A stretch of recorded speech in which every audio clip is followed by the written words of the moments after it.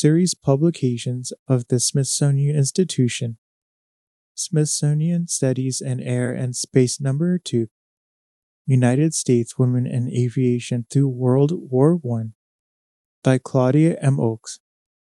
Aerial photography from Photations. Visit photations.com and www.photationstore.com for more fine art photography.